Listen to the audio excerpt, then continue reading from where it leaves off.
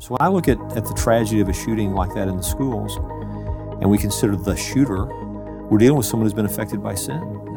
There's the explanation for that kind of an act. It's a sinful, horrific act. From Walking in Grace, this is the Straight Truth Podcast, Christian truths in an increasingly secular world. Well, welcome again to the Straight Truth Podcast. I'm your host, Josh Philpott, and as always, I'm joined by Pastor Richard Caldwell, the pastor of Founders Baptist Church. Now, we want you to be part of this discussion as always, so please leave us a comment in the video below, or maybe go to our website, straighttruth.net, and send us an email, maybe something you'd like for us to discuss here on this podcast. Also on that website, you can find links to all of our social media channels, as well as to our store. So let's talk about recent school shootings in America.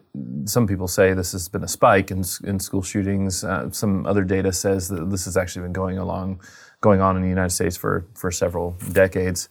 But at least the publicity of several of these school shootings, like Parkland, like Newtown, Connecticut, and other places, that has really been put in front of us, especially over the last few years, and we see the horror of it all.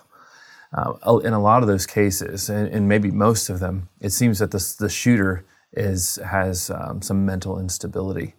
And that's not an excuse for what they've done, but it definitely brings about a lot of discussion about mental instability. I wonder, as a pastor, how do you respond to something like this when you read about it in the news?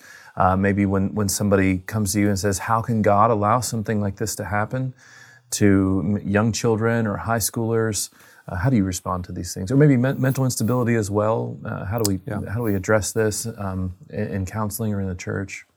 I think it's good for us to remember that for the vast majority of redemptive history, so all the Old Testament era, most of human history after the resurrection of Christ up to our own day, people thought about these issues in the categories of sin.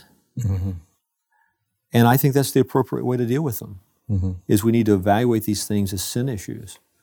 There's no doubt there is such a thing as mental instability, but sin makes people mentally unstable. What I'm talking about now is not an act of sin produces this mental instability. I'm saying that the effect of sin on humanity is that all of man's being has been affected by sin. That includes his mind, his affections, his will, every aspect of his being. So what we're seeing in the world are the effects of sin. And the answer to sin is salvation.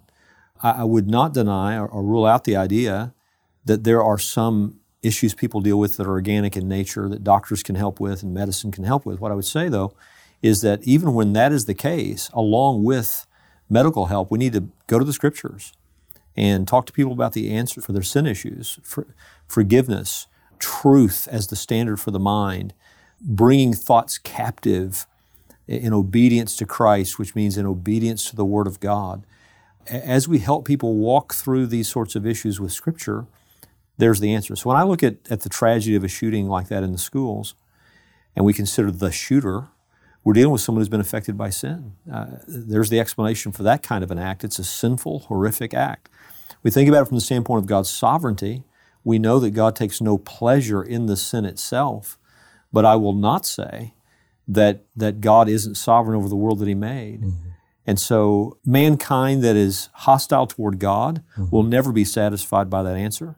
Mm-hmm. For my own heart, and for those of us who know Christ and believe the Scriptures and trust the wisdom and sovereignty of God, even when the acts that are perpetrated upon people are acts committed upon children and all the rest, I know that there will be final justice one day for all such acts. Mm-hmm. I know that men are responsible for the acts that they commit.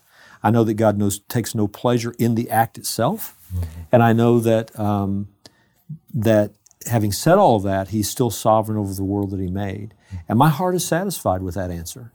So I can't measure our answer to these things by how men who are hostile to God will receive the answer. I measure the answer by its faithfulness to Scripture.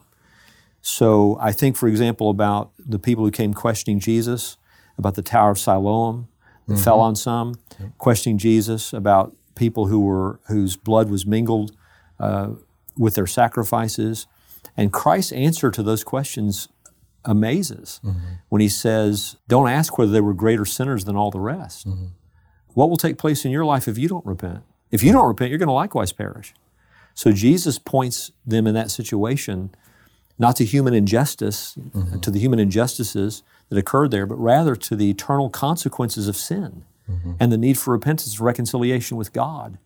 And so as I look at these events in our world, whether it be 9/11 or school shootings, that's what comes to my mind. Yes, it's human injustice, but more important, this is a world affected by sin. And what is going to happen with your own soul if your sin issues are not dealt with by the blood of Christ? If you're not forgiven of your sins and reconciled to God, what will be the outcome for you? That's how I think about these issues. Mm-hmm. And in what way is the Christian's hope that final justice of God? Is that what Christians really hope for? We long for resurrection? Yes. And then as part of that resurrection and Christ's return, we get God's final justice on that. Is God storing up justice or His wrath for that day to come? Oh, the Bible declares that. This? Yes, for sure. That wrath is being stored up, and there will be final justice. And that's what we await. Obviously, our hearts are satisfied to some degree when we see a temporary kind of justice in this world, when someone's convicted of a crime they committed or and all the rest. But there's no justice on this side of eternity that's perfect, complete, fully complete. Some men's sins are dealt with now. Some men's sins will await the day when they will be dealt with. But all men's sins will be dealt with, either at the cross or in their own punishment. And so, yes, we believe, we know, we are comforted by the knowledge that one day everything will be as it should be. And we wait for that day and we rest in that day. So when people say, where is God in all of this? And why doesn't God act? Why does He continue to allow these things happen? We trust in His sovereignty, but you're also saying that He's storing up wrath for the day to come when He does bring it on. The God who is sovereign is the God who is judge. And one day that sovereign judge will make right every wrong. Thanks again for joining us for the Straight Truth Podcast. We hope you've enjoyed this episode. Now you can find links to all of our social media channels by going to our website, straighttruth.net. And do us a favor, go to our YouTube channel and subscribe to this podcast. And also go to the iTunes podcast section and leave us a review. Now, Straight Truth is a production of Walking in Grace Ministries. You can learn more by going to walkingingrace.org.